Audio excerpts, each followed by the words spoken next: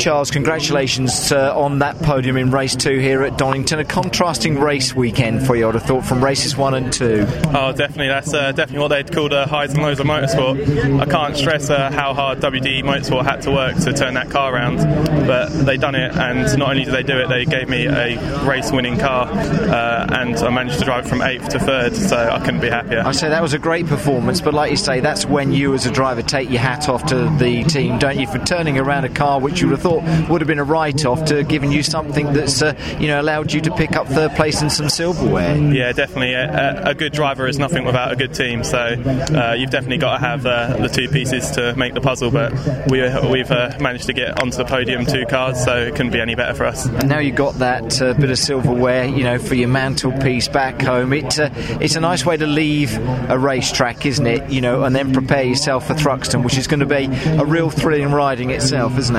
Oh yeah, massively.